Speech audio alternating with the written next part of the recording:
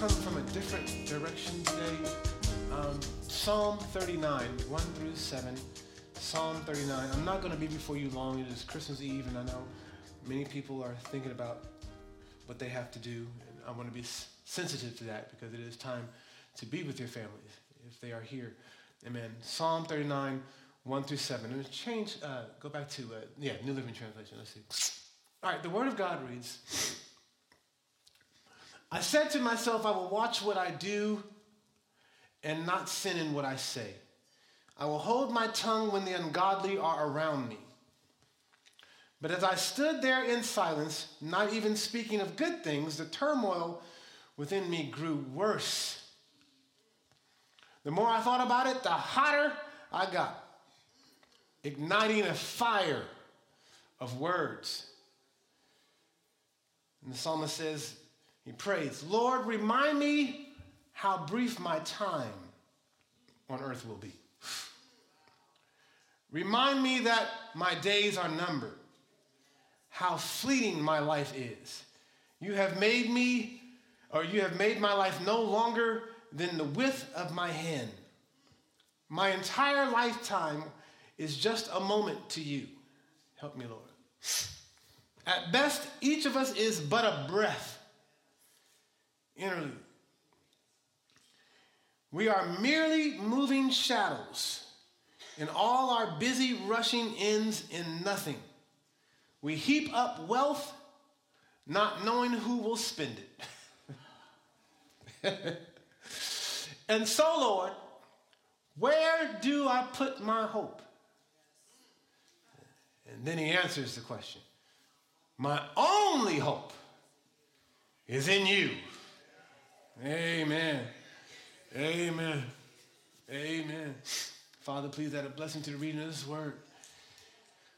I want to speak to you today from putting all your hope in Christ. Say, putting all our hope in Christ. Amen. So this is the situation.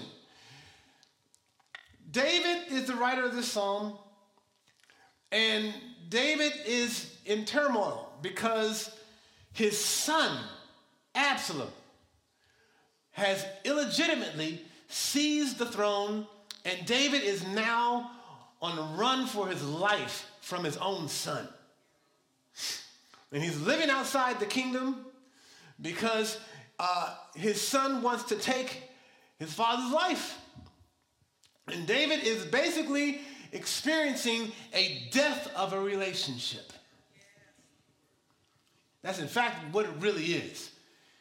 His relationship with his son is gone. It's dead. Amen?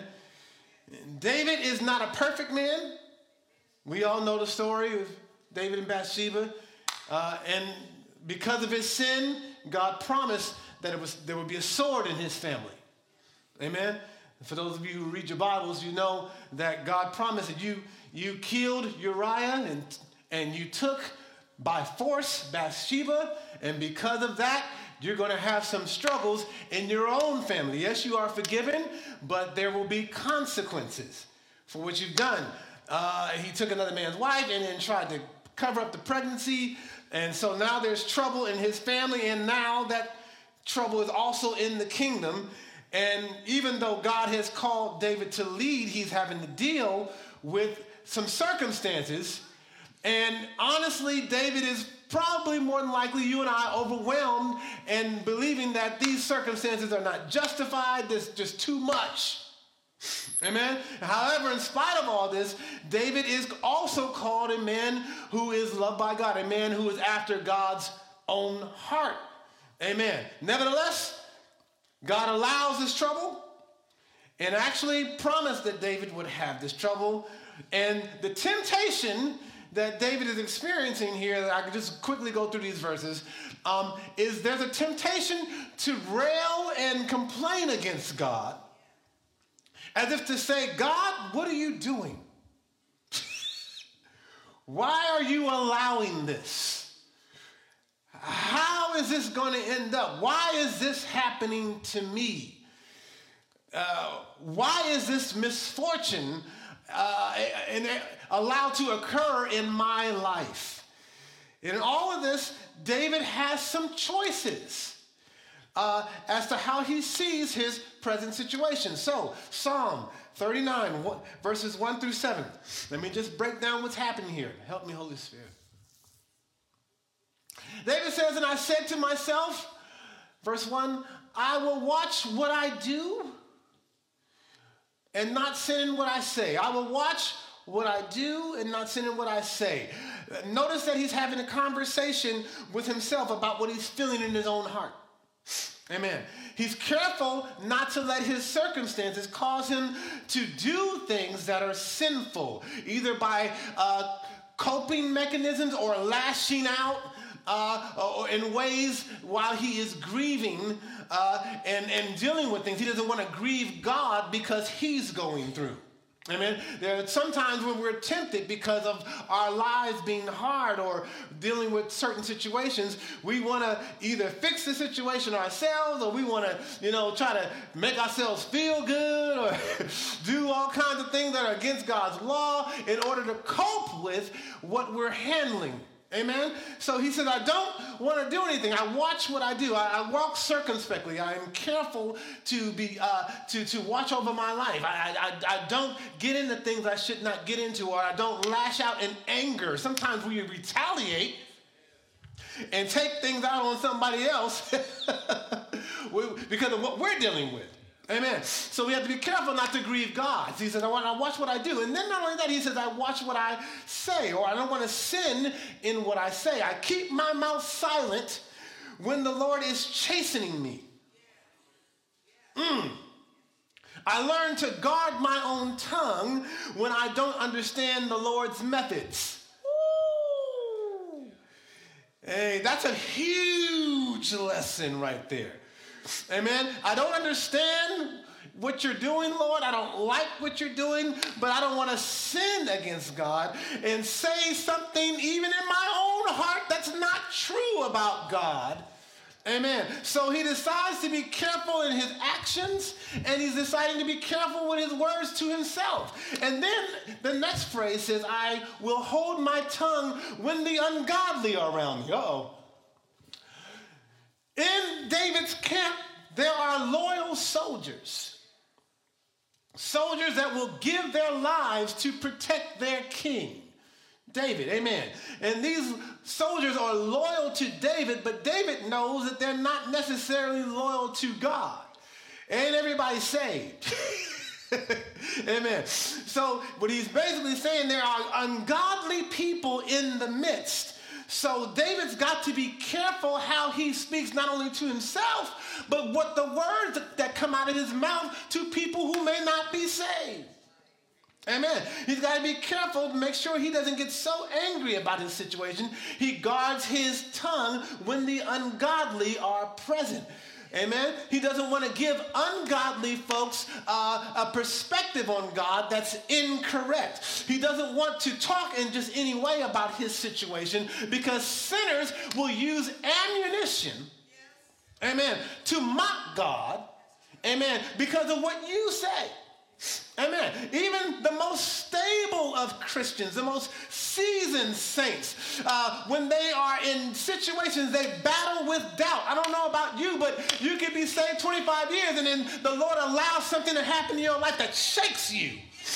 And you have to say, whoa! And you have to be careful what you say around your nieces and nephews that ain't been in church for years, and your co-workers and folks that don't know God. Amen. Because what they will do is they will take what you say while you're questioning God in your heart. And during the times like this, the immature will voice their complaints about God. Amen. And put it all on Facebook. And this is where the sinful, unbelieving friends can read all about what we're going through and use our seasons of wilderness as fuel for their unbelief. Are you hearing what I'm saying, Rick? Amen. So David says he decides he's going to be silent. Well, I won't say nothing. You know how we get, fine then, God. Verse 2, he says, but as I stood there in silence, Not even speaking of good things. Ooh, wow. The turmoil within me grew worse. Come on, let's just be honest with God sometimes. We can get upset. We don't like what God is doing, and it's affecting your praise. You can't even speak of good things. You know? You know God deserves the glory for everything. He can only do what is right. But because you're going through something, you have a delayed response in your praise to God because you're hurting.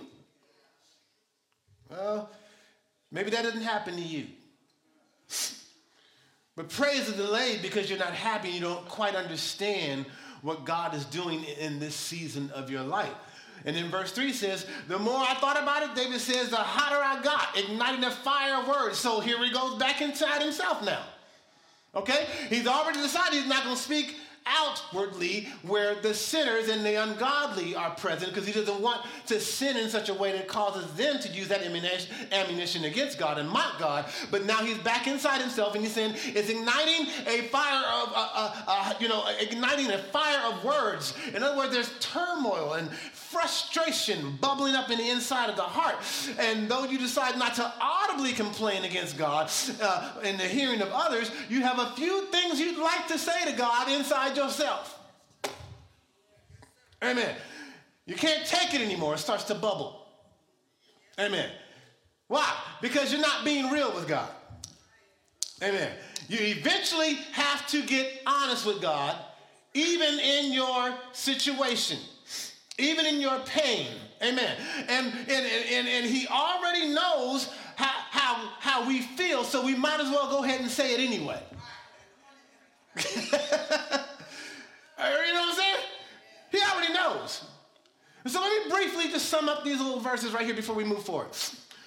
What we are allowed to see here, saints, which is beautiful about the Bible, because the Bible is very real and very, very honest and open with it. If we actually look at the scriptures, we can take it at face value. What we can see here is that David is having a transparent moment with his Lord. Amen. And we get a chance to glean and learn from that. There is a desire for David to be respectful to God, which is right. Amen? I have a problem with folks that can curse God out just because they're going through. You know, I think that's too far. I think there ought to be reverence for our Lord. Amen? After all, he's God. Amen? So we don't take it too far. I know folks that are comfortable with that. I can't get comfortable with that. I try not to judge folks, but I was like, well, I can't. That's you, boo. And while you over there talking to God like that, I'm going to get over here. Stay away from Cora and them. Amen. But here's the thing. There's a desire to be respectful to God, even though you don't understand what's happening. Amen. But you can't just justify going off the handle and talking any kind of way to God just because you don't understand. However, at the same time, saints, you can't be fake with God. Amen. You have to be real and upfront and honest with God because guess what? You're in a relationship with God. Not just some kind of religious kind of thing that we do. We're actually in a loving relationship with God. And just like any relationship, if there's no honesty there, well, then what do you really have? Right? And there are times when even the old and mature believers, where it's a struggle to walk with God through some of the things he decided for us to walk through. There's a struggle there. Amen. Some of the stuff that we are going through and some of the stuff that we experience, some of the stuff I'm experiencing, this is just some tough stuff. Amen. Let's just be honest. So what I am seeing here is that God is okay with us voicing and telling him how we feel. He can take it. Amen?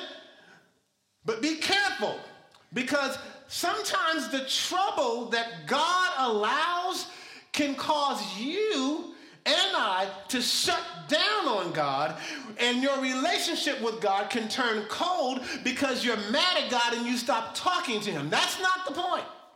We don't want to get to the point to where we don't have a conversation with God. It's got to be real, but it's got to be something where you can say, you know what, Lord, I don't like this. I don't feel this. I trust you, but this hurts. This is hurting me. But if we get to a place where we get fake with God and stop talking with God, that's nothing, and the enemy would love nothing more than that. Are you hearing what I'm saying? So we keep the lines of communication open. What we're seeing here is David was very honest with God about some things. If you read the Psalms, you will see that he was very, very honest with God about some things. And I think God appreciates that because God is like, I'm not stupid. I know how you feel. Jesus,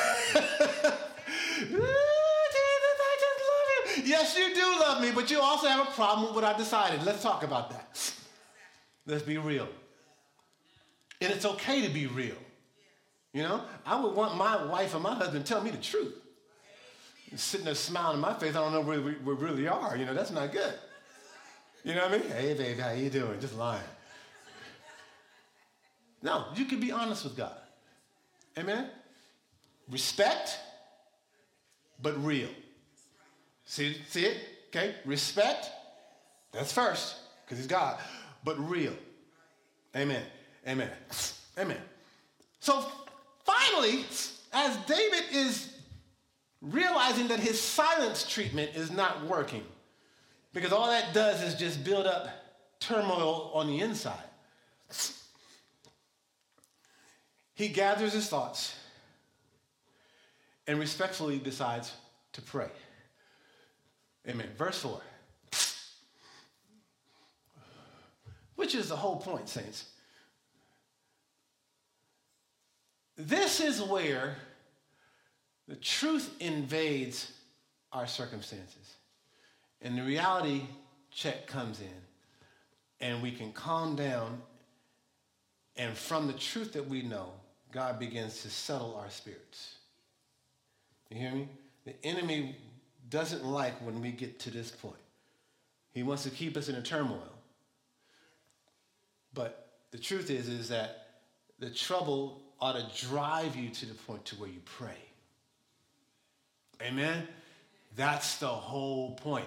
You take your burden to the Lord. Amen? Amen. And then he will take the word that you already know and cause you to have peace and settle your spirit by the truth that you've already been taken in. Amen?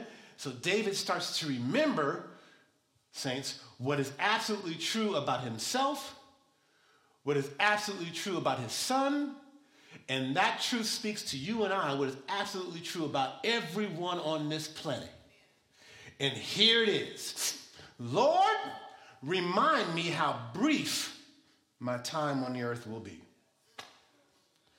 Remind me that my days are numbered, how fleeting my life is. Verse 5. You have made my life no longer than the width of my hand. That's not going this way. That's going this way. He's basically saying, you know, my entire lifetime is just a moment to you. At best, each of us is just a breath. Wow. And then it says interlude, which means stop and think about that. Your life, yes, you don't understand what God is doing. Yes, this may not make any sense to you. You may not have remembered that you had it coming in some areas. Come on, right? Yeah. You may not have remembered that you ain't all that. And you got decades and decades of sin. That might have escaped you a little bit. So you're tempted to complain, but the truth of the matter is God just might be lovingly straightening you out with our imperfect selves. Come on, somebody. That part kind of goes over our head. So, Lord, remind me that my life is just a moment to you.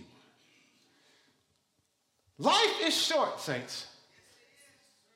I don't know about you, but that seems to be 2023's message to me. Life is short. So here's the thing. Don't trip off the good times too much. And don't trip off the bad times too much. Because neither one of them is going to last very long.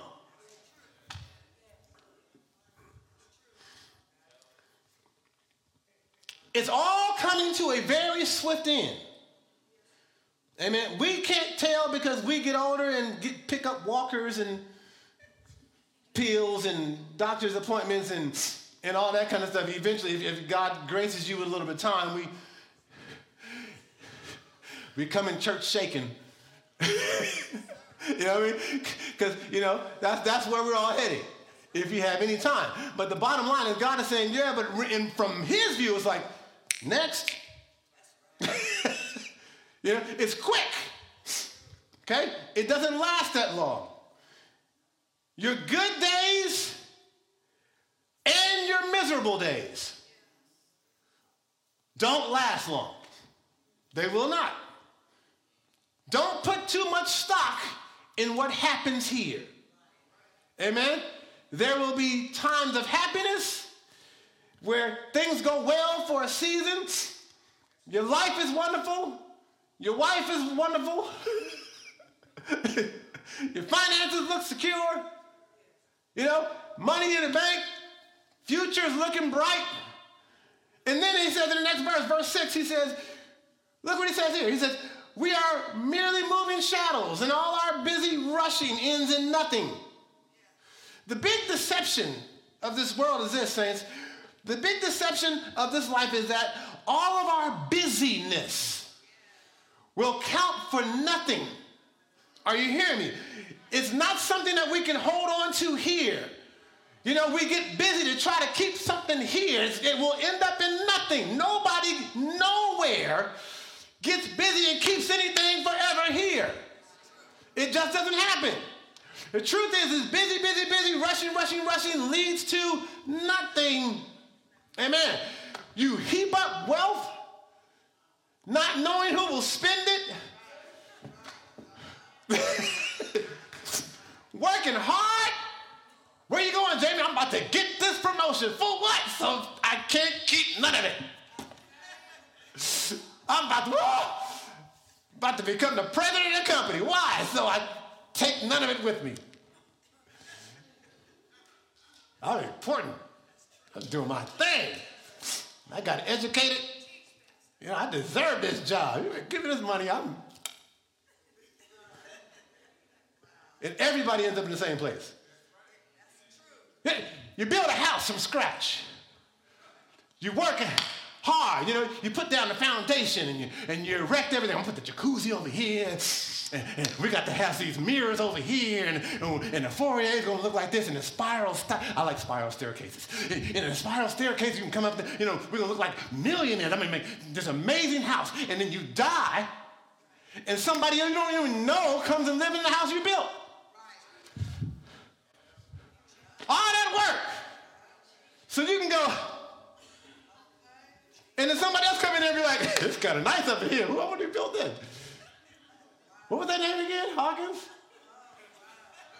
Nice. Got it for a good price, too. A little cheaper. Good interest rate. For nothing. Or you think you will, leave it to your children. Right? David is writing from the perspective of the fact that his son's trying to kill him. He can't trust him with his life. You think he's going to be able to trust him with his money? Come on, think about it. David's like, put yourself in the mind of King David. One of the greatest kings of all time. He's got money like you would not believe. And his son is trying to do him in. You're going to leave him an inheritance? You see what I'm saying?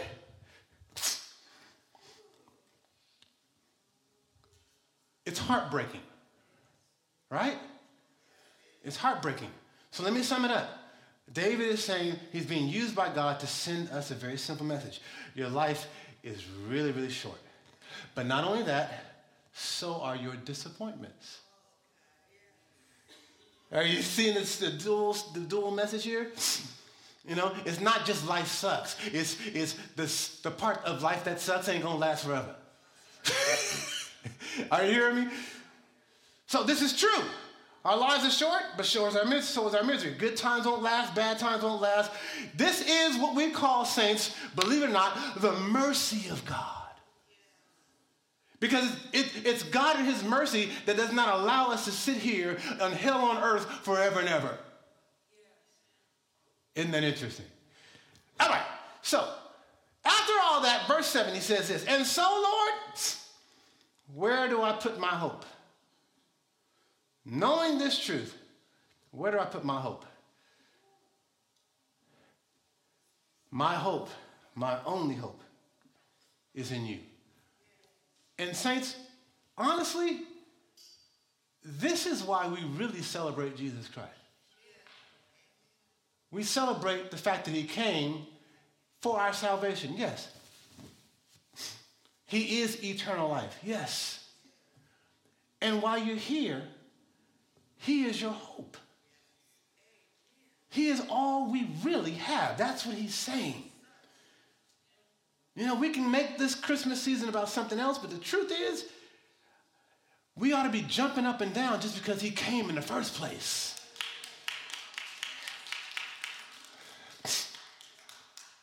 Amen? Into this world of, hear me, saints, guaranteed disappointment. Into this world of showing up, gonna tick you off. Amen. Jesus decided that it was best for you and me to come here and not just be born and die. He came and he lived in this world as we did. Amen. He stayed for several years. He lived in our pointless misery for years. Are you hearing what I'm saying? Amen. He identified with us, gave us his life so that we could identify with him. Oh. Why? For those of us who have faith in Jesus Christ, he did that so that we would have hope not just in this world, but hope that's beyond this world. Hope that this world can't touch. Hope that this world can't corrupt. Hope that this world can't depreciate. You know what I mean? You know, we got an investment in Jesus Christ that will never depreciate. Are you hearing what I'm saying, saints? He came here to give us hope. Isaiah 9 and 6. I love this. Isaiah 9 and 6, King James. For unto us a child is born, unto us a son is given, and the government shall be upon his shoulder. And his name shall be called Wonderful. First word, isn't this interesting? Counselor. Right, somebody got it. First thing I want you to call this Jesus that's coming is your counselor. He's your wonderful counselor. Why? Because this world is jacked up. And we're going to need a counselor to give us the right perspective to get us through all this stuff that we got to go. Somebody get this? He's the first thing that Isaiah prophesied. He says he's your counselor. Amen? He's the one that says, oh, you know what? It's bad, but we're going to make it. We got hope. This ain't going to be the end. There's something coming to us. We're not stuck here. We're not stuck in this situation. It's not going to be miserable forever. Amen. Jesus is coming to rule and reign, and he sits us on his little couch, and he tells us, listen, I want you to get this in your head, because you're going to go through some situations and some circumstances that you may not understand, that you may not like, that may pull on you. Just remember that when you're going through, I am your counselor. And I give you the perspective that causes you to go through and make it. Amen? Amen. Mighty God. Amen. He's a mighty God. Amen.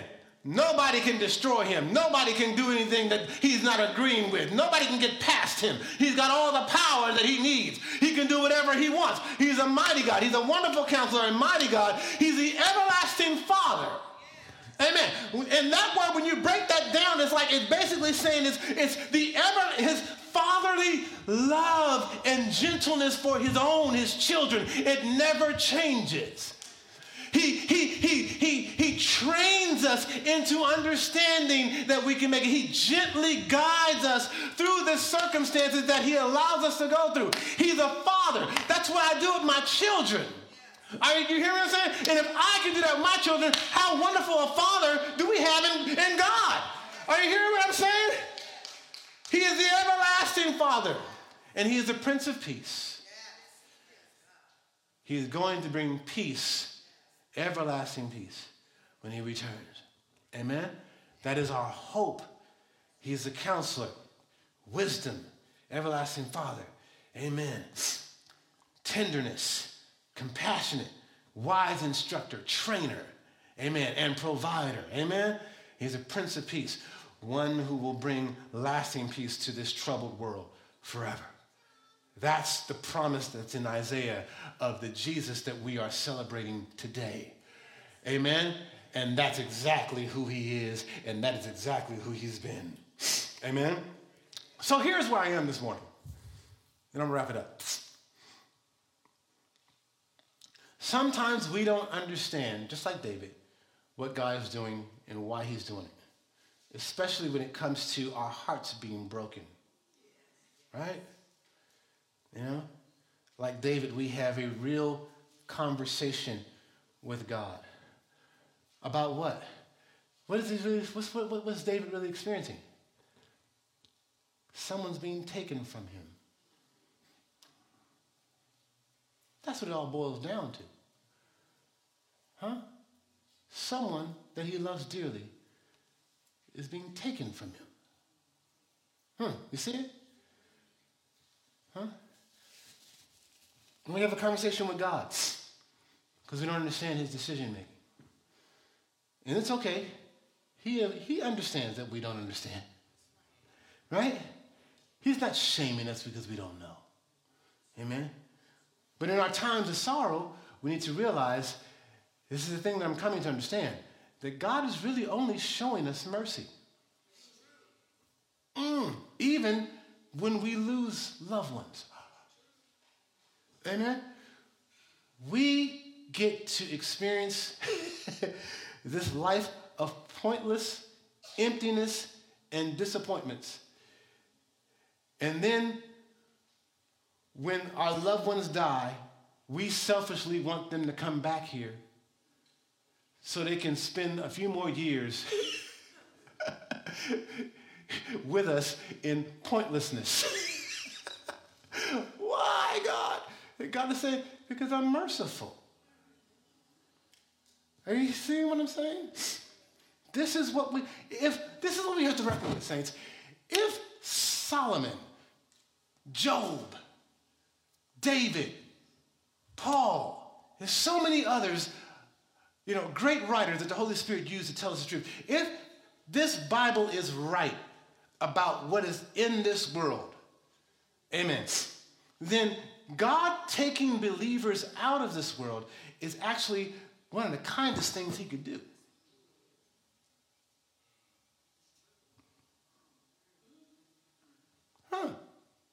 I didn't think about it that way, Pastor. We want you to stay. God is saying, no, I want to bring all of you home. Really take that in. Pause and calmly think about that. Leaving them here to deal with struggle after struggle forever and ever, that's not kind, is it? No. Even though it hurts those of us who are still here to lose loved ones, it's actually a very kind thing for him to take our loved ones with him to paradise. It really is when you think about it, because when it's our turn to go, we ain't going to want to come back either. To what? Huh? So here's the application. And I'm done. This is my last point. This is the best I could do this Sunday. In this season, in this time,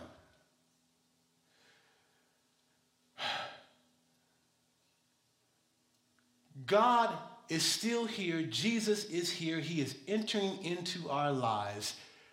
And he has placed his spirit into your lives. And since we are still here, we are the hands and feet of Jesus. Are we not? Jesus came to this world to give us hope. Then what does he do inside the believer that is still here? What is our purpose? What is our mission?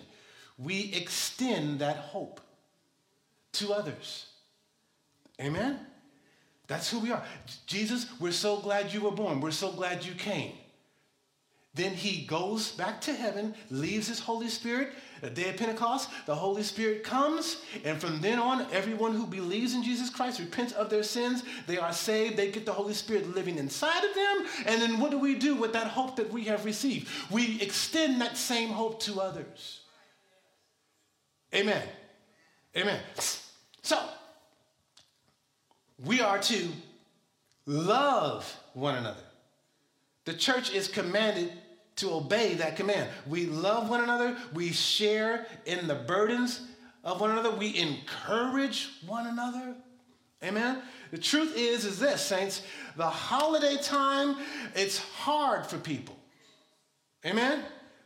Many people who have been placed in a situation where they have to trust in what God has decided about their loved ones, a lot of folks are alone. Amen? There are people that have to spend the holidays by themselves. Are you hearing me? And when Thanksgiving comes around and Christmas comes around, I have talked to more people this week. Why? Because now I'm one of them. You know, I've talked to more people this week who are going through almost panic attacks as the day approaches. Because their tradition, their family tradition has been uprooted. Why? Because the people that they built that tradition with, they're no longer here. Are you hearing what I'm saying? Okay? And now, me and my children are now in that same position. So I am now able to now not only kind of go, oh, that's sad that you're in that situation. Now I'm one of you. That's real. Amen? What's the issue? Just like David, trying to figure out what God has decided, trying to be okay with what God is doing, having inner turmoil. Amen. Having conversations with God, trying to keep it respectful and talking right to God, but at the same time being very honest with God. You see it? You see the parallel? So here's the thing. What happens with the church who is now carrying the hope of Jesus Christ in them? What do? Do we do like Israel did and we bottle up that hope and keep it to ourselves in our own nation, or do we extend it to each other? Are you hearing what I'm saying?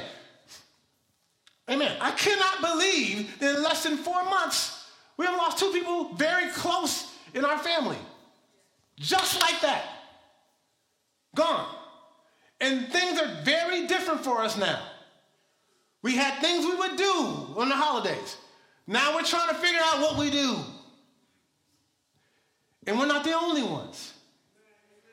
There's a lot of people out there. I got close friends that I've talked to. People have been gone 2 or 3 years, and they're still dealing with it. That's real. That's real. So we can get up and say, you know, joy to the world. We got joy to the world. Then we go home and have some chicken, open our Christmas gifts, and be like, oh, I'll see you next Sunday. But have we been to church during the holidays? To those who need. Because isn't that what Jesus came to do for us? Didn't he come to us and enter into our situation and bring what? Hope to our pointlessness? Take a look around you. Ask the church members you know. Ask your neighbors that you know. How are you doing? How are you coping? Where are you going for Thanksgiving and Christmas? Do you have anybody? Is there a way that I can enter into your life and give some joy and some hope, just like Jesus has entered into mine? Is there a way that I could be the church while you're in your turmoil, while you're wrestling with what you're dealing with? Huh? That's what Jesus did. Isn't that what we should do? Amen? We are the hands and feet of Jesus. We are an extension of his love. We have received his mercy. We are now saved from our sins. We believe in Jesus Christ. He's changed and transformed us, and we are on our way to heaven.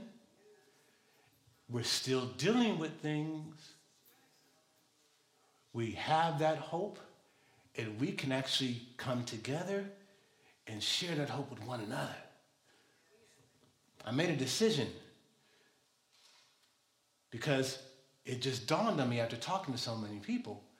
Jamie, you got this house,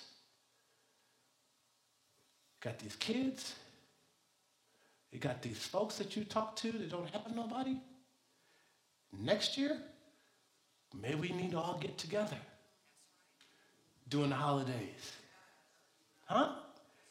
And be the church. Because see, that's exactly what happened.